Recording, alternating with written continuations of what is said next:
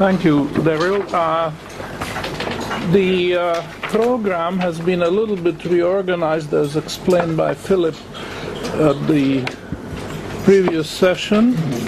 Instead of a 2-hour presentation in the morning, followed by another 2-hour presentation in the afternoon, we have 2 shorter presentations in the morning and 2 shorter presentations in the afternoon.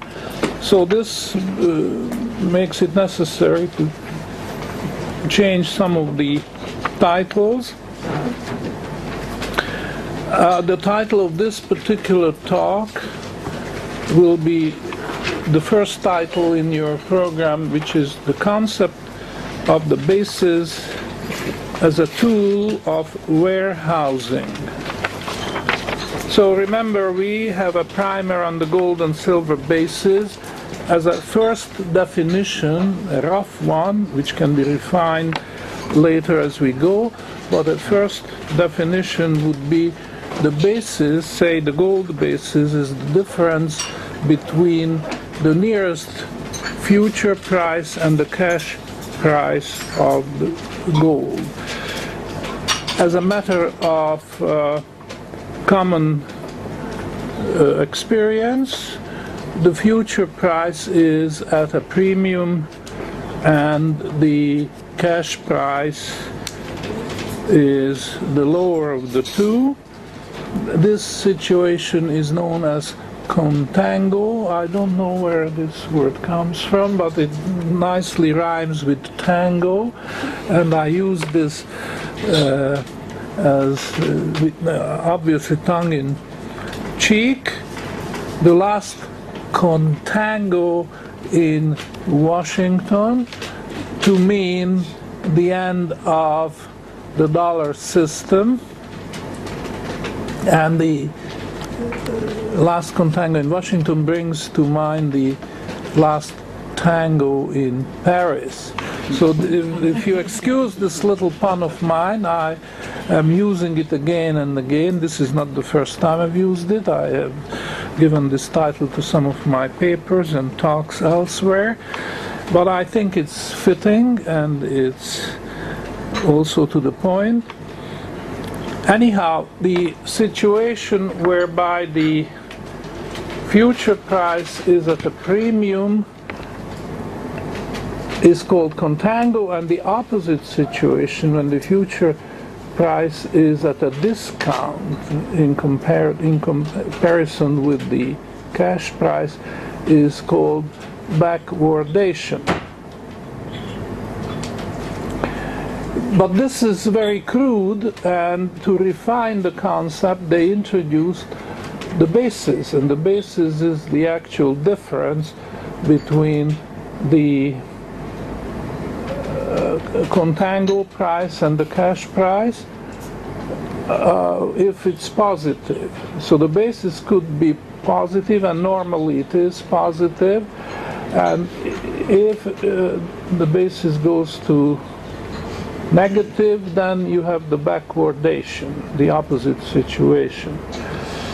So the same is for silver, and it's not immediately understandable why this is so important. Because what I'm suggesting it to you is that the basis is the most important single economic indicator which helps you to make prognosis, helps you to anticipate future economic events. And this takes a little bit of thinking and analysis and concentration. And the purpose of this talk is to make that in fact clear. And the surprising answer is that the basis is a kind of measure just how profitable the warehousing business is. But for that we have to go to another example, because the precious metals or monetary metal markets are not really historically the first examples of the basis and basis trading. Historically, this concept was evolving in the grain markets, especially in the American Midwest, where they built huge elevators for the purposes of storing grain. At harvest time, they filled up the elevators, and during the crop year, they brought down the stored grain, so the elevators were empty by the time the next crop was brought in, and when the cycle started again, and it went on year after year. So the futures market in grains developed simultaneously with the grain elevator industry. What happened was that the future markets quoted the future grain price on a monthly basis. For the sake of simplification, for every month of the crop year, there was a contract. It called for delivery of a fixed amount of grain, a certain prescribed quality, at that particular time. So those who were in the grain business, the grain elevator business, they had this problem or facility to get prices not just for the cash grain but for the future grain prices. And the users of grain could provide for their future needs by going to the future market. So this was spreading the grain business on a much wider basis than it was possible before. The number one consideration which we should recognize in this change, this happened towards the last 20-30 years of the 19th century, when organized markets, futures markets arose, and at the same time they made it possible for the grain elevators to build their storage facilities. But the first thing to note is that the capacity of a grain elevator is far too great as far in terms of risks involved. Because if you filled up your grain elevator, the quantity of grain you controlled was so huge that even a small change in the grain price could wipe out your capital, which is represented by the cost of building these elevators. So this is a very good example where you see how capital can be put to work for you. You build these grain elevators, and then you are able to provide the grain demanded by the market throughout the year.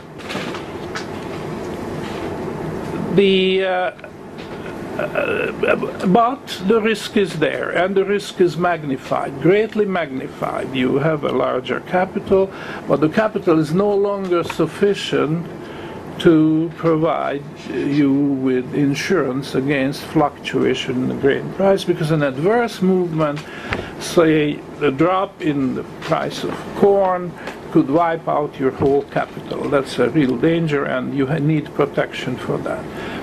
And this is exactly what the futures trading does, because futures trading spreads the risk over the whole crop year. And it boils down to the basis. This is what happens. This is a simplified view, obviously has to be, but it does have the grain of truth in it. The beginning of the crop year, just before the new crop is brought in, the elevators are empty. And the basis, I remind you the difference between the future price and the cash price, nearest future price and the cash price, is the widest. It's the maximum. Now, as the grain elevator operator fills up his bins with grain, the future, rather the basis, is at this highest point. During the crop year, the basis has a tendency to fall, and it will reach the minimum, which could be backwardation as well, that is to say negative basis, at the end of the crop year when the grain elevators are out of grain, ready for the new crop to move in. So there's this annual cycle from minimum to maximum at the beginning of the year, and then a gradual fall of the basis to the end of the crop year when the cycle repeats itself.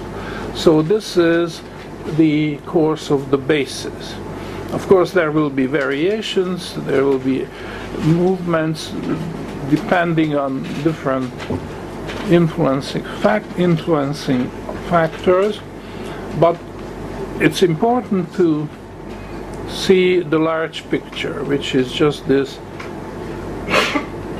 cyclical movement. We can also describe this using the language of cost of warehousing, because obviously the cost of warehousing will be the highest when the elevators are full. So any extra space which you may need is at a premium. And then as the crop year goes on, more and more elevator space becomes available, so the cost of warehouse space comes down until it reaches its minimum at the end of the year when the grain elevators are practically empty. So this gives us a good conceptual grasp of the basis. You might identify the basis with the cost of warehousing space, in this case elevator space for the grain. And the basis is the widest, means elevator space is most expensive, and then it becomes cheaper and cheaper. By the end of the crop year, it is the lowest level when it starts the cycle again. Now, why are we talking about grains when we are really interested in gold and silver? We are talking about grains because this is the beginning of the story. The grain trading was a problem which they solved long before the storing of precious metals by the individual came into vogue, and this had to do with the crisis of the monetary system, which developed, as you probably know. We can go back to the 19th century, in particular the Civil War period in the United States, and then World War II, and World War I first and World War II on the other, made the monetary crisis deeper and deeper until we reached present day situation when it is exploding in our face. So what you would like to see here and you would like to understand is that the need for warehousing precious metals, and my preferred word is monetary metals, the need for warehousing them arose over a period of time. First, you could take the monetary system for granted. The promises of banks and governments to pay you gold on demand were sacrosanct, and nobody would question their validity. And then later on, you found out that first weaker governments, but then later on even the stronger ones, or even the very strongest ones, defaulted on their promises. So if you wanted to hedge against that, if you wanted to be secure that you have access to real money in all situations, then you had to solve the problem of warehousing monetary metals yourself, because you no longer trusted the banks, no longer trusted the promises of governments. As I say, this developed over a period of a century or longer, but it did dawn, ultimately did dawn on the people that promises are not what they pretend to be. The promises are there to fool people, and governments declared bankruptcy fraudulently more often than they declared bankruptcy with a good reason, because when Britain defaulted on its gold promises in 1931, this was a fraudulent default. The Bank of England did have gold to continue paying, and the United States defaulted on its promises to pay gold domestically in 1933. That was the very first proclamation of the new President Roosevelt. And in 1971, this was the coup de grace, the last effort which succeeded in killing the gold standard. The United States government defaulted on its international gold obligations. So this was a long process, taking longer than a full century, and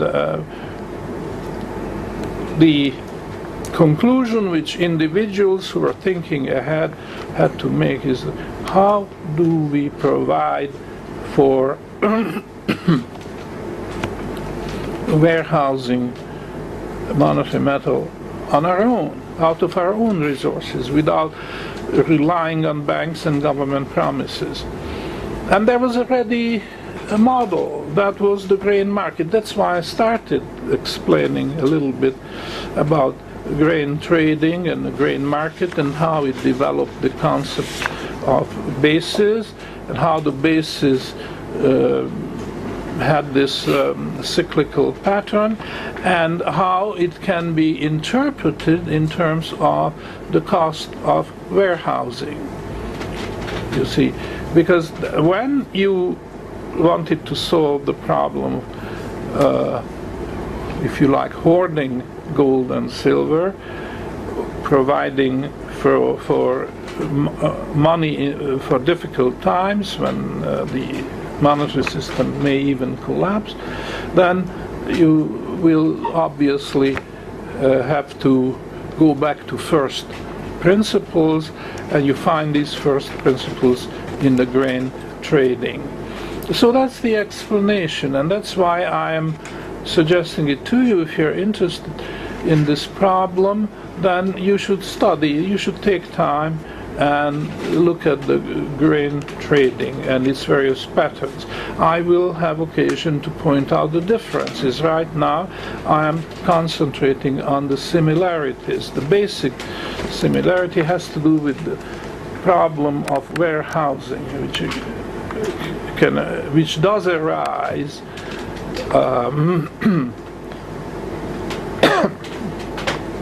in the grain market, from the fact that there's one crop a year, which has to be distributed over the crop year, so that there will be grain available throughout the crop year at a reasonable price.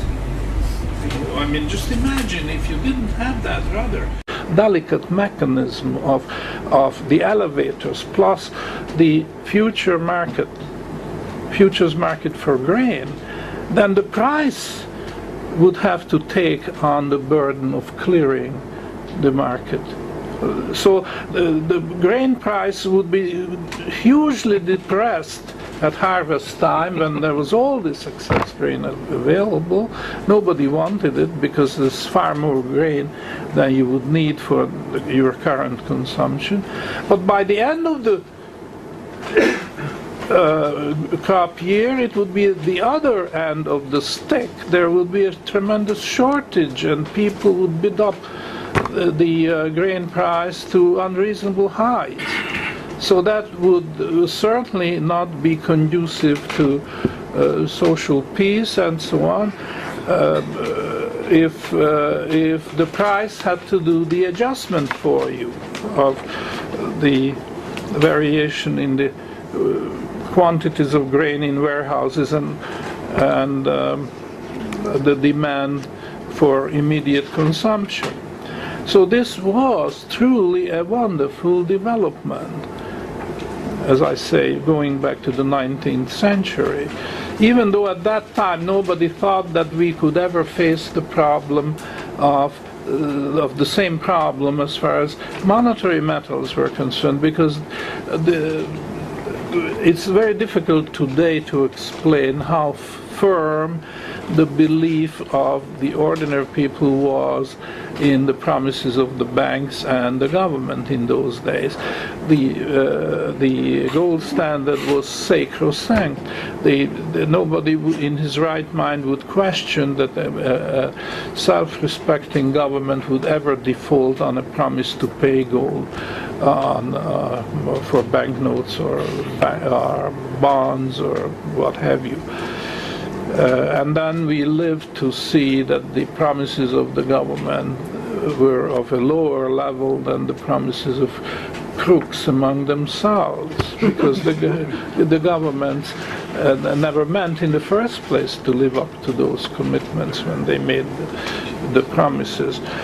So this is how the basis comes in.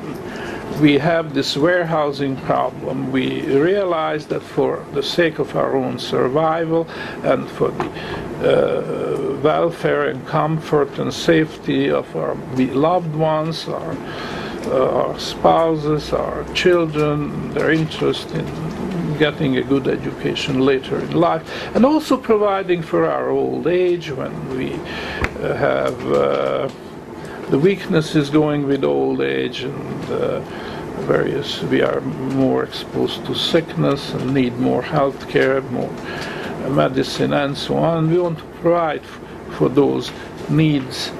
Then the question comes up, can we trust the insurance company for this coverage, or can we trust the government promises in promising Medicare,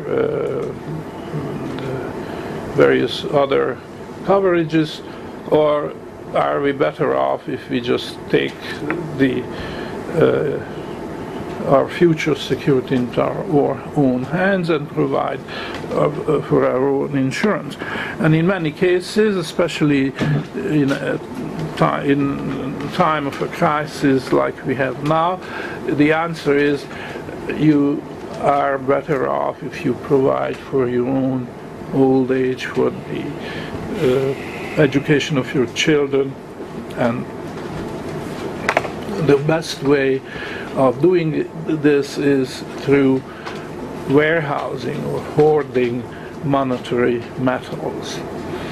Now, of course, that's a very broad-brushed answer, but there are more refinements, and we just have to work it out to see in what proportion these monetary metals, gold and silver, should enter the equation, and what percentage of our resources should be invested in these monetary metals, and should we trade or we should just accumulate.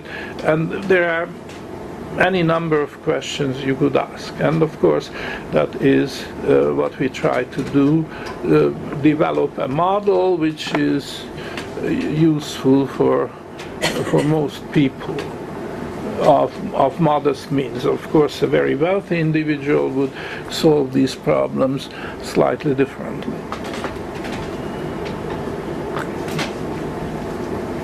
So we have now this problem, and the solution we seek is through the basis, which is a kind of cost-benefit analysis when you zero in on the monetary metals. Obviously,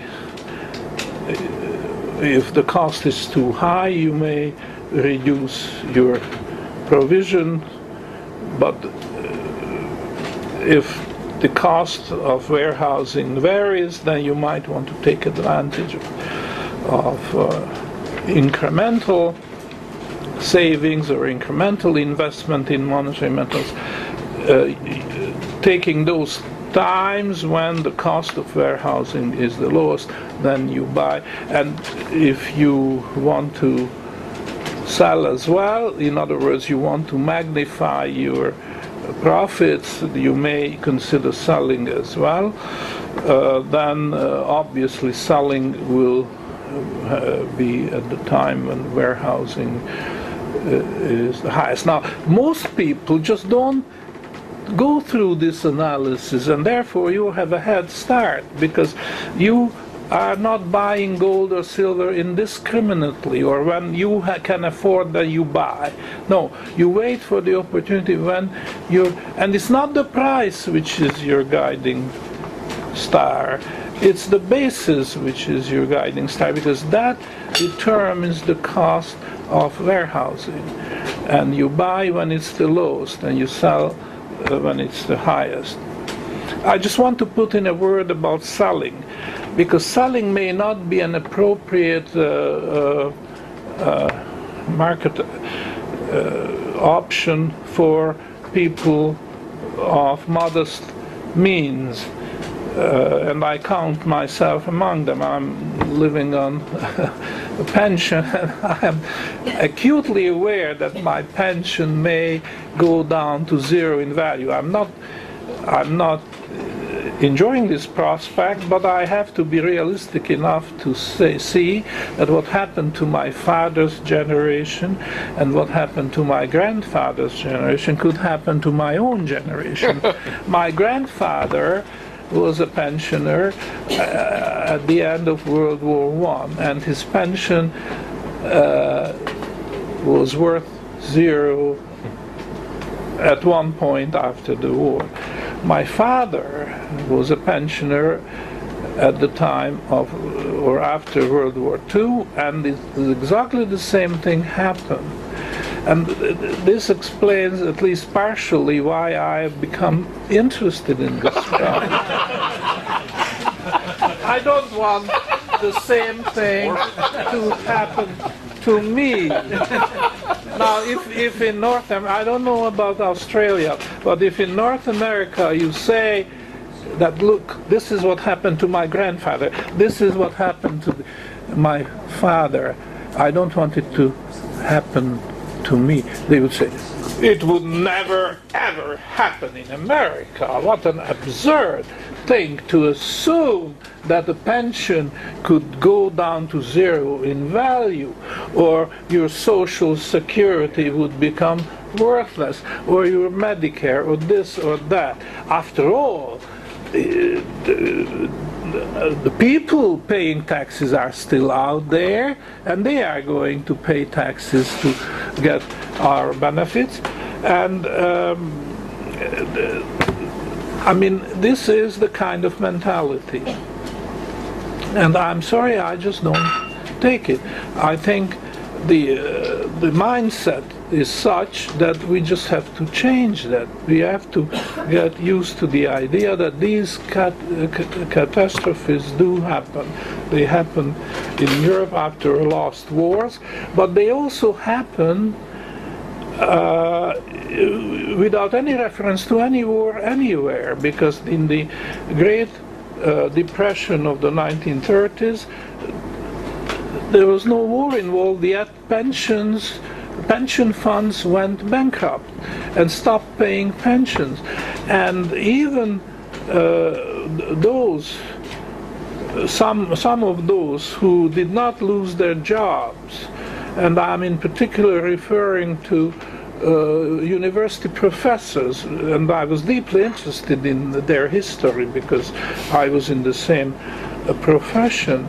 During the Great Depression, it did happen in North America, which is the case I studied, that professorial compensation, in other words, salaries, were cut, and cut pretty well indiscriminately, just because a certain type of wages went down. They said, okay, the professors have to take their shares, so we cut their salary as well. And you couldn't complain to anybody. This was not a situation whereby you could assert rights or invoke contracts or promises, this or that. This was take it or leave it. If you didn't take your cut salary, then it will remain in the treasury and we'll find other beneficiaries. So this was the situation. And therefore, as I say, the problem of warehousing monetary resources. Now, I come back to the point I started to developing, which was this: selling out of your warehoused monetary metals may not be an appropriate strategy for people of small means. And the reason is a little bit complex, but we should mention at least a few aspects of it. Selling is always more technical than buying, and it's also a matter of confidence, because you may not want people to know that you are selling, because that would be a red light that there is something more where this has come from.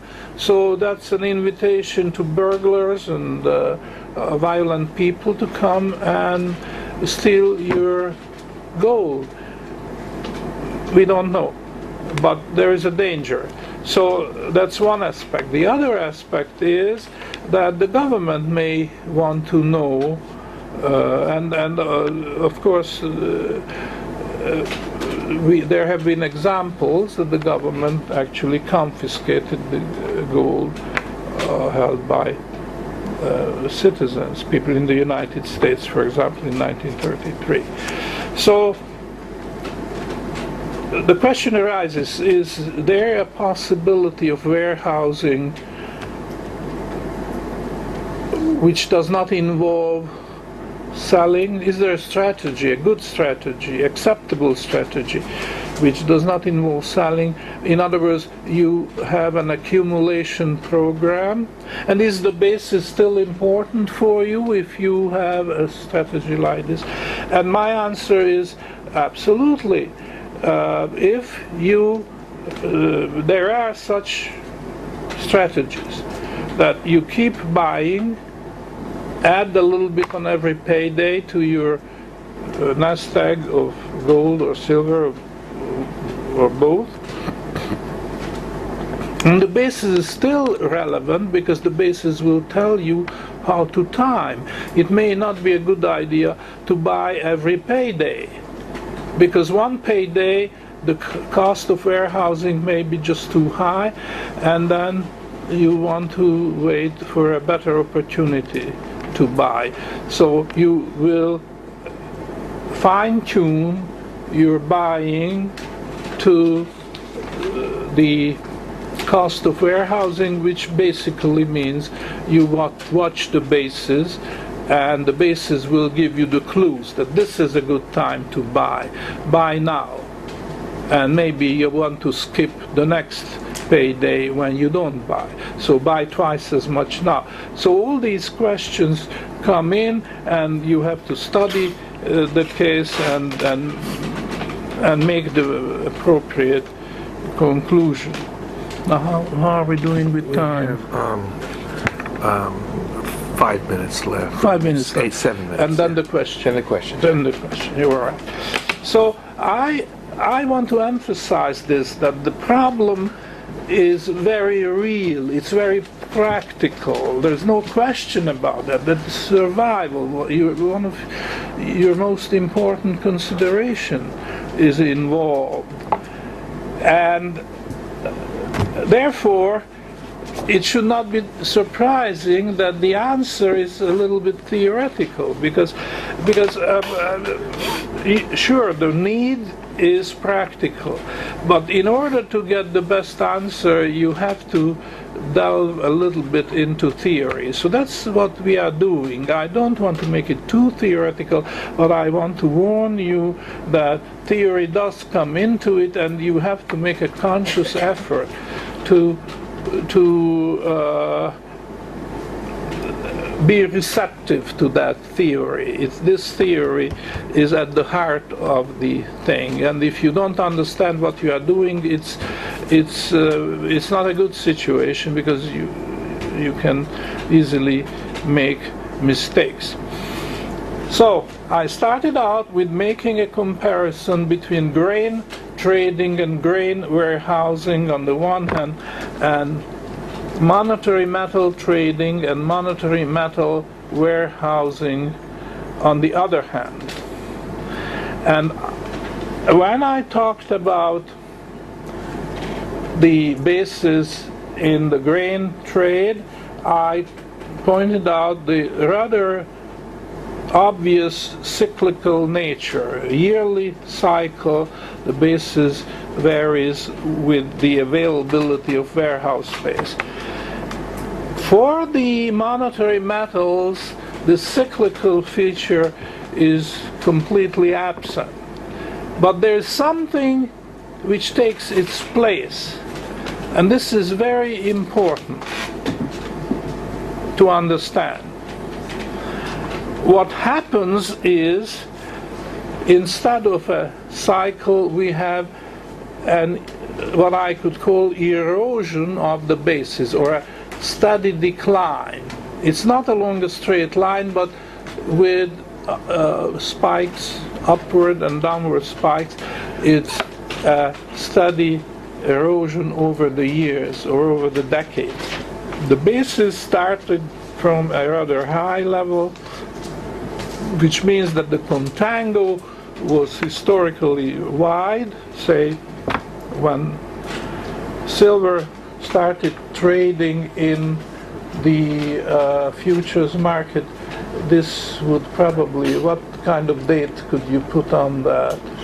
Gold started much 66. Okay, now gold had to wait another 10 years, right? Yeah. Because gold was in the United States. Gold was contraband. It was not legal to own or trade gold. But you know, if you go back to the earliest, I would say you would find a contango where the basis was rather high, and by now it has eroded to a low level, and there is no reason to assume, at least I don't see any reason to assume, that this erosion would come to an end. But what's the reason for that? The reason is the same. It's the availability of warehousing space. But of course you have to adjust this, because originally, at the beginning, the banks offered this warehousing space for gold and silver at a very, very reasonable price. And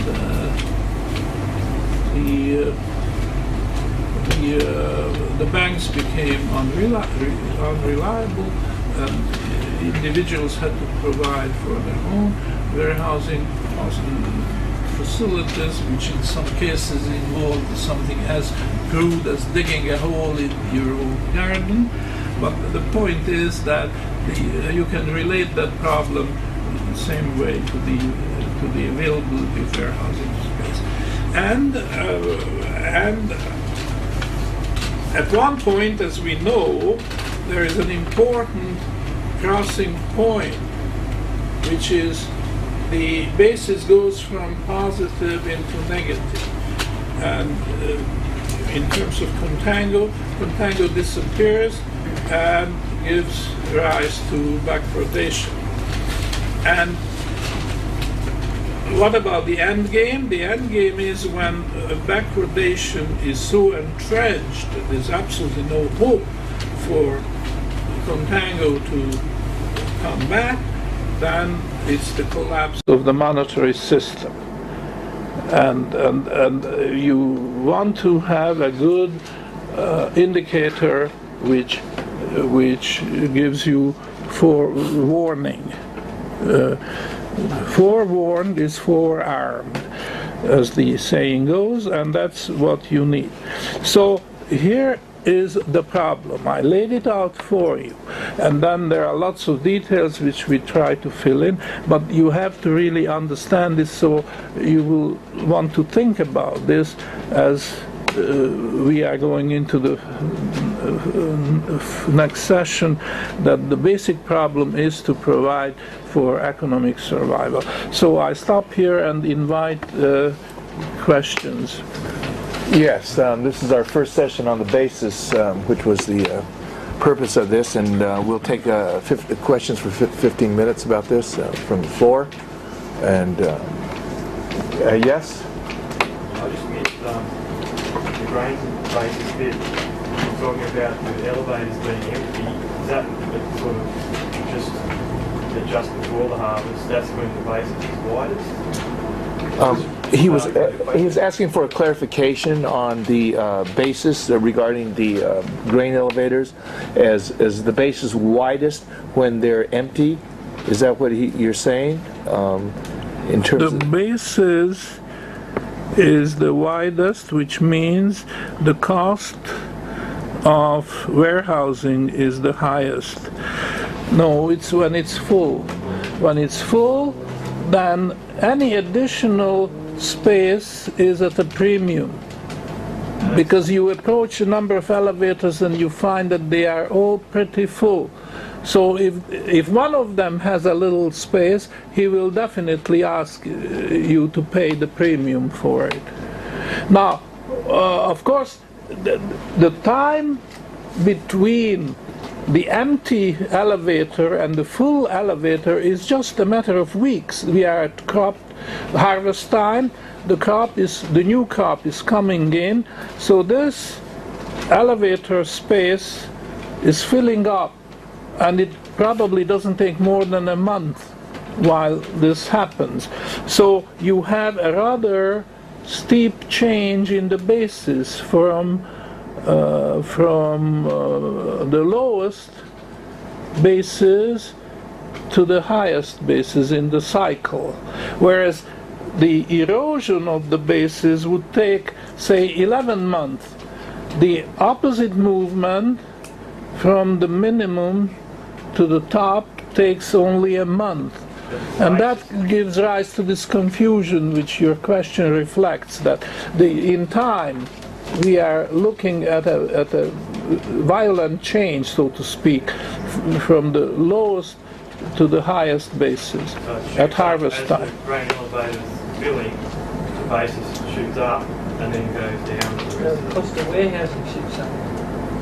Well, isn't that the same thing? Isn't that comparable? is the cost of is the basis as the warehouse fills up? Is your basis rising or is it dropping? It's rising. It's rising. Until it reaches its when the elevators are full and the new crop has been absorbed by the warehousing business, in this case the elevator business, then the basis reaches its highest level. So you say that the future price is at the highest. if the basis is highest, then the future price must be maximum over the current price. No, Not it's necessarily. not necessarily. It's almost like the bond You price have to look here. at the spot price Yeah. and the futures price, so they kind of move that's like the this, basis. and then the basis is the movement like this between the two. Between so the two. you can have high futures and high spot price, and a small basis or a large basis. You can have low futures price and low spot price, and a large or a small basis. The basis is measured over time, as the professor was explaining, in the case of the grains, with the elevators becoming depleted. Nathan? Did I, just to clarify then, did I hear that correctly, that when you try and draw a comparison between the grain markets and the gold and silver futures markets, that the basis had been declining in the monetary metals markets gradually since the 60s and 70s because the warehouse space became more and more available because people became more and more willing to bury it in their own backyards, and therefore you had essentially unlimited storage space. Is that, Professor, is that what you were saying? Yeah, but it's a little bit more subtle than that because the trust element of trust also comes in. The warehouse space may be there in the banks, but people are not going to take advantage of it because of the lack of trust. So this is a motivation, but if you want to work out the details, probably it takes a little long. The explanation takes a little longer. Yes? What should we use for measuring bases? London or fixing prices, and what futures? It'll come the next few days, right? Yeah. Yeah, I think we're going to have the next 2 or 3 days Yeah, to discuss the that. question is how. Yeah, I think for the purpose, how to fix the basis is, are you going to use a London fix or a New York fix or whatever? And it's very, very complex, and we're very fortunate to have Tom Szabo here. Assume we'll be using the eBay fix as well. Well, that's something we'd also discuss. Yeah. Yes, Michael. When the basis moves into backwardation, does that imply hyperinflation? The question is when the basis moves into backwardization. Does that imply a hyperinflation? No. These are two different. Not immediately.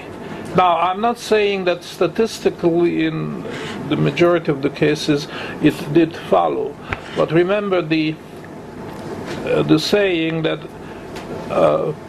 post hoc ergo propter hoc, Latin. That means after this, so because of this.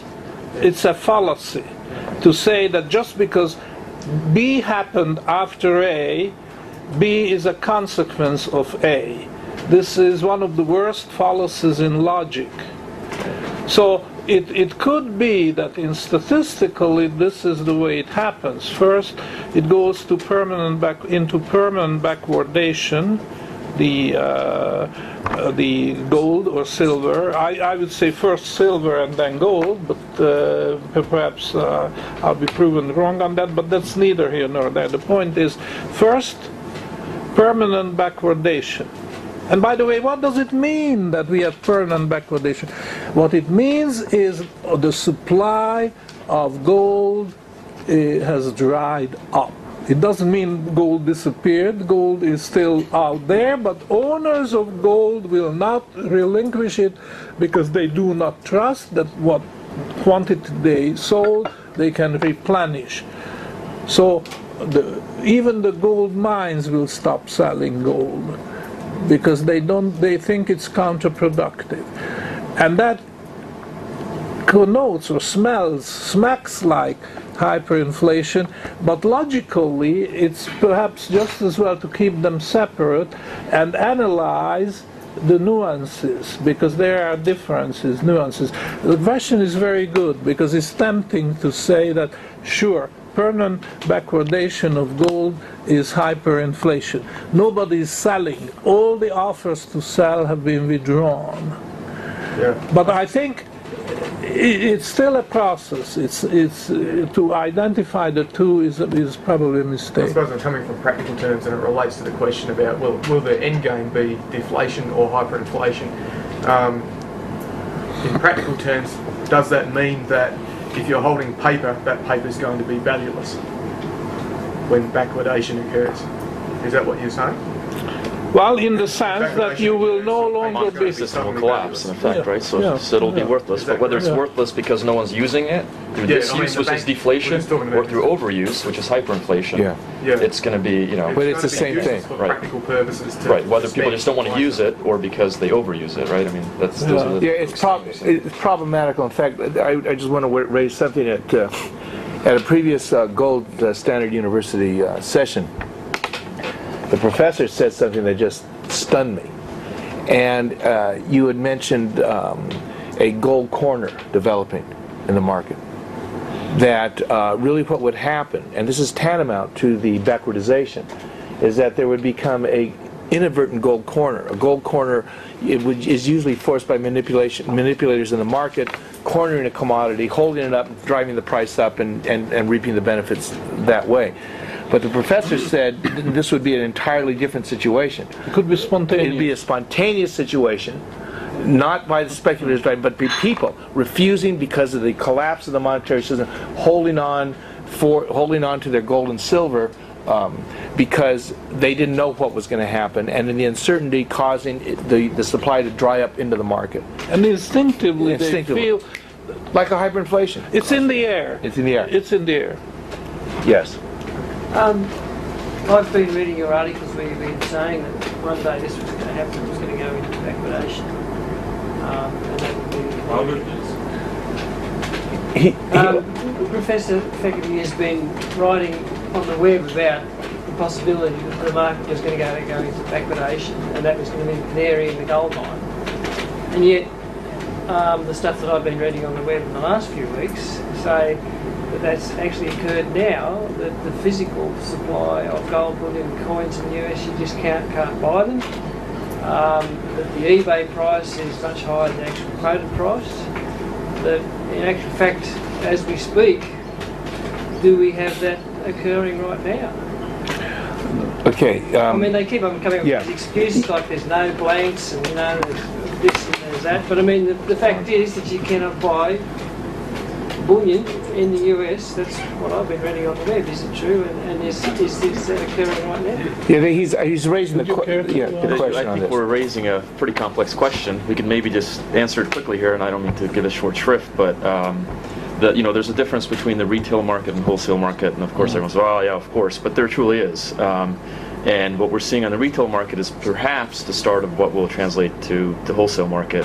And in fact, what I'll show in the next couple of days is that it may actually be happening. But the permanent backwardation is a scenario where you've gone into backwardation, you're there, and attempts to get out of it, in effect, are not successful. And the attempts to get out of it would be by obviously people that are trying to rescue the monetary system. So we would still be, even if we're moving to that, it could be 2 years, it could be 10 years, it could be 2 weeks. We just don't know. We've had periods before where this kind of thing happened. 1980, obviously that, and I'm not saying that's a comparable period, but the monetary system survived. Gold and silver did go into backwardation temporarily. There was obviously runs on retail gold, silver, bullion. So it's just, you don't know right now.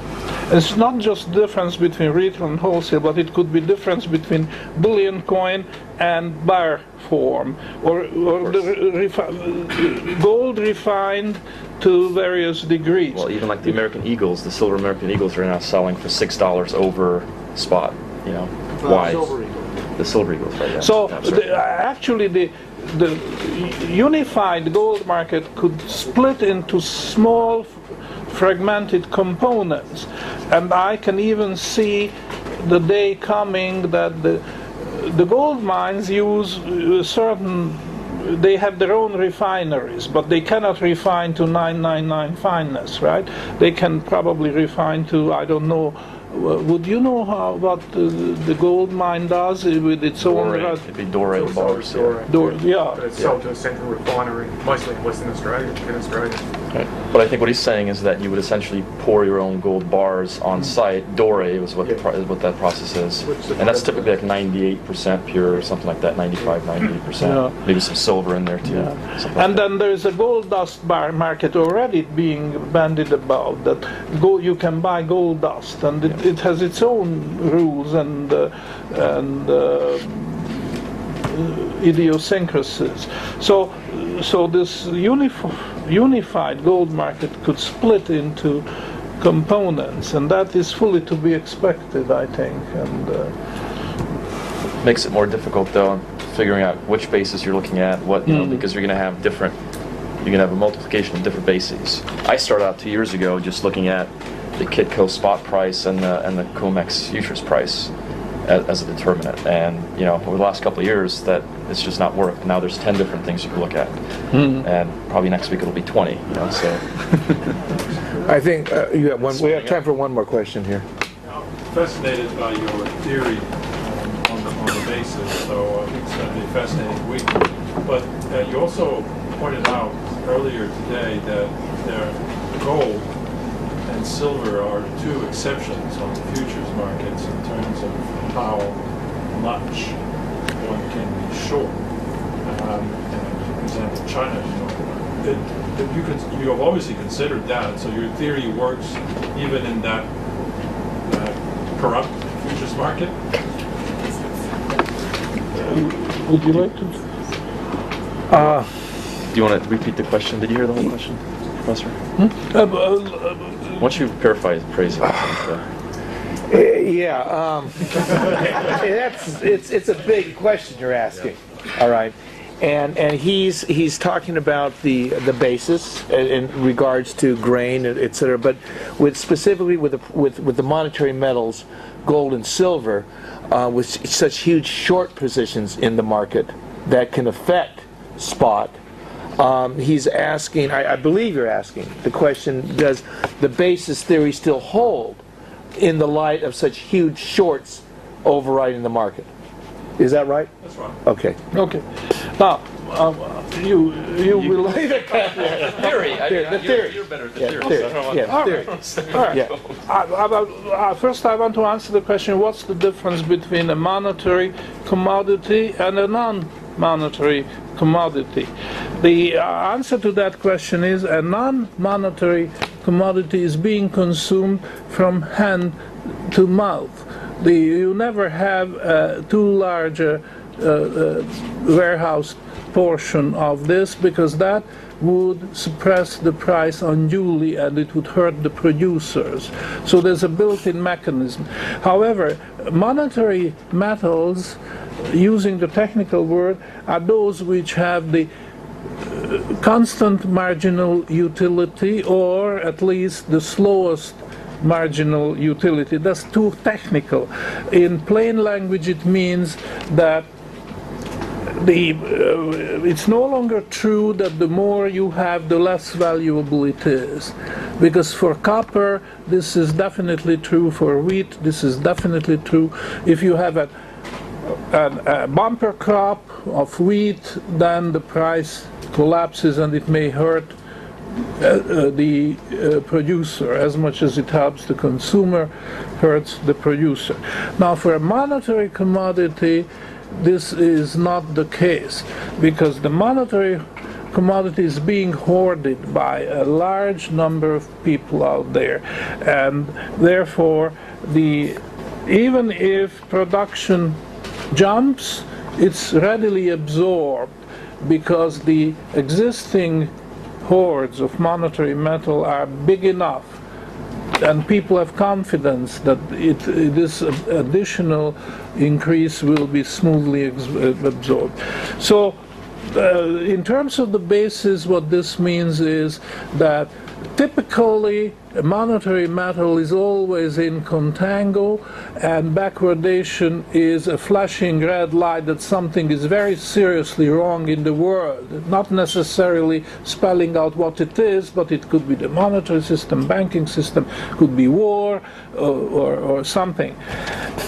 Whereas the case for non-monetary commodities is the basis is cyclical. It goes from contango to backwardation and back, or in any case it's cyclical. So this is the theory. Now, when it comes to practice, I will pass on the word to you. Well, I think that, just to finish what you were saying, I think that the concept overall is that because of the large stocks to flows, it would be very difficult. I think what you're sort of implying is that there are manipulation that can essentially make the basis either paint some picture that's not true or hide the truth. But in reality, because of the large stocks of gold and silver that are out there, this is actually very difficult to do compared to a non-monetary commodity. From a practical perspective, if you view sort of the gold market as unitary, meaning everyone acts the same way, all the large players acting together could potentially, paint sort of the numbers. But I think in reality, you got to consider the profit motive, that if a particular party that has the same information as another one is looking at another party that is now trying to paint the numbers, that means that in fact they're selling at the wrong price. So the other party will come in and take advantage of that as an arbitrage, and that doing so will reset it to the same thing. And again, it all has to do with the size of the market, the underlying gold and silver that's actually out there. But again, if you think everyone's if all the billion banks and all the central banks are all doing the same thing, and they all have the same playbook exactly every day, then potentially that could be a concern. Tom, is that currently being done, that arbitrage? The question, I think I can no. I think Tom is saying that it's possible, but you can't tell if there's any arbitrage being done in the market. It depends on who. It's done to your theory. You can tell. Bars and converting them into blanks and selling them on Seek Bullion or eBay. Right. That's a very small. That's a very right. That is, and if it get large enough, that could, for example, affect the basis. There are tools you can use, though, to compare different. For example, one of the things I'll show is the ETFs. There's actually a mechanism by which the ETFs translate the demand for ETF shares into the physical market. Seeing how those two prices behave on a day-to-day basis at different times of the day, you can actually see the arbitrage taking place. If I were to stop seeing that happening, then I could come back and say, maybe there's something going on. But you can actually use tools to look at different prices, relationships between the different prices, and essentially establish that arbitrage is still taking place. We're moving into backwardization on our lunch schedule. So just say when we'll reconvene at I believe 2:45. Is that where we're at, Maurice? Oh, okay. So 2:45, we'll take up this subject that's more interesting. What? Now this is exceptional today because normally we'll try to keep to from 2 to this we got shoved back. That's what it is. So we're going to try and hold to the schedule. Tomorrow we start in the morning at 10, and after lunch at 2. But today is exceptional. These are exceptional times.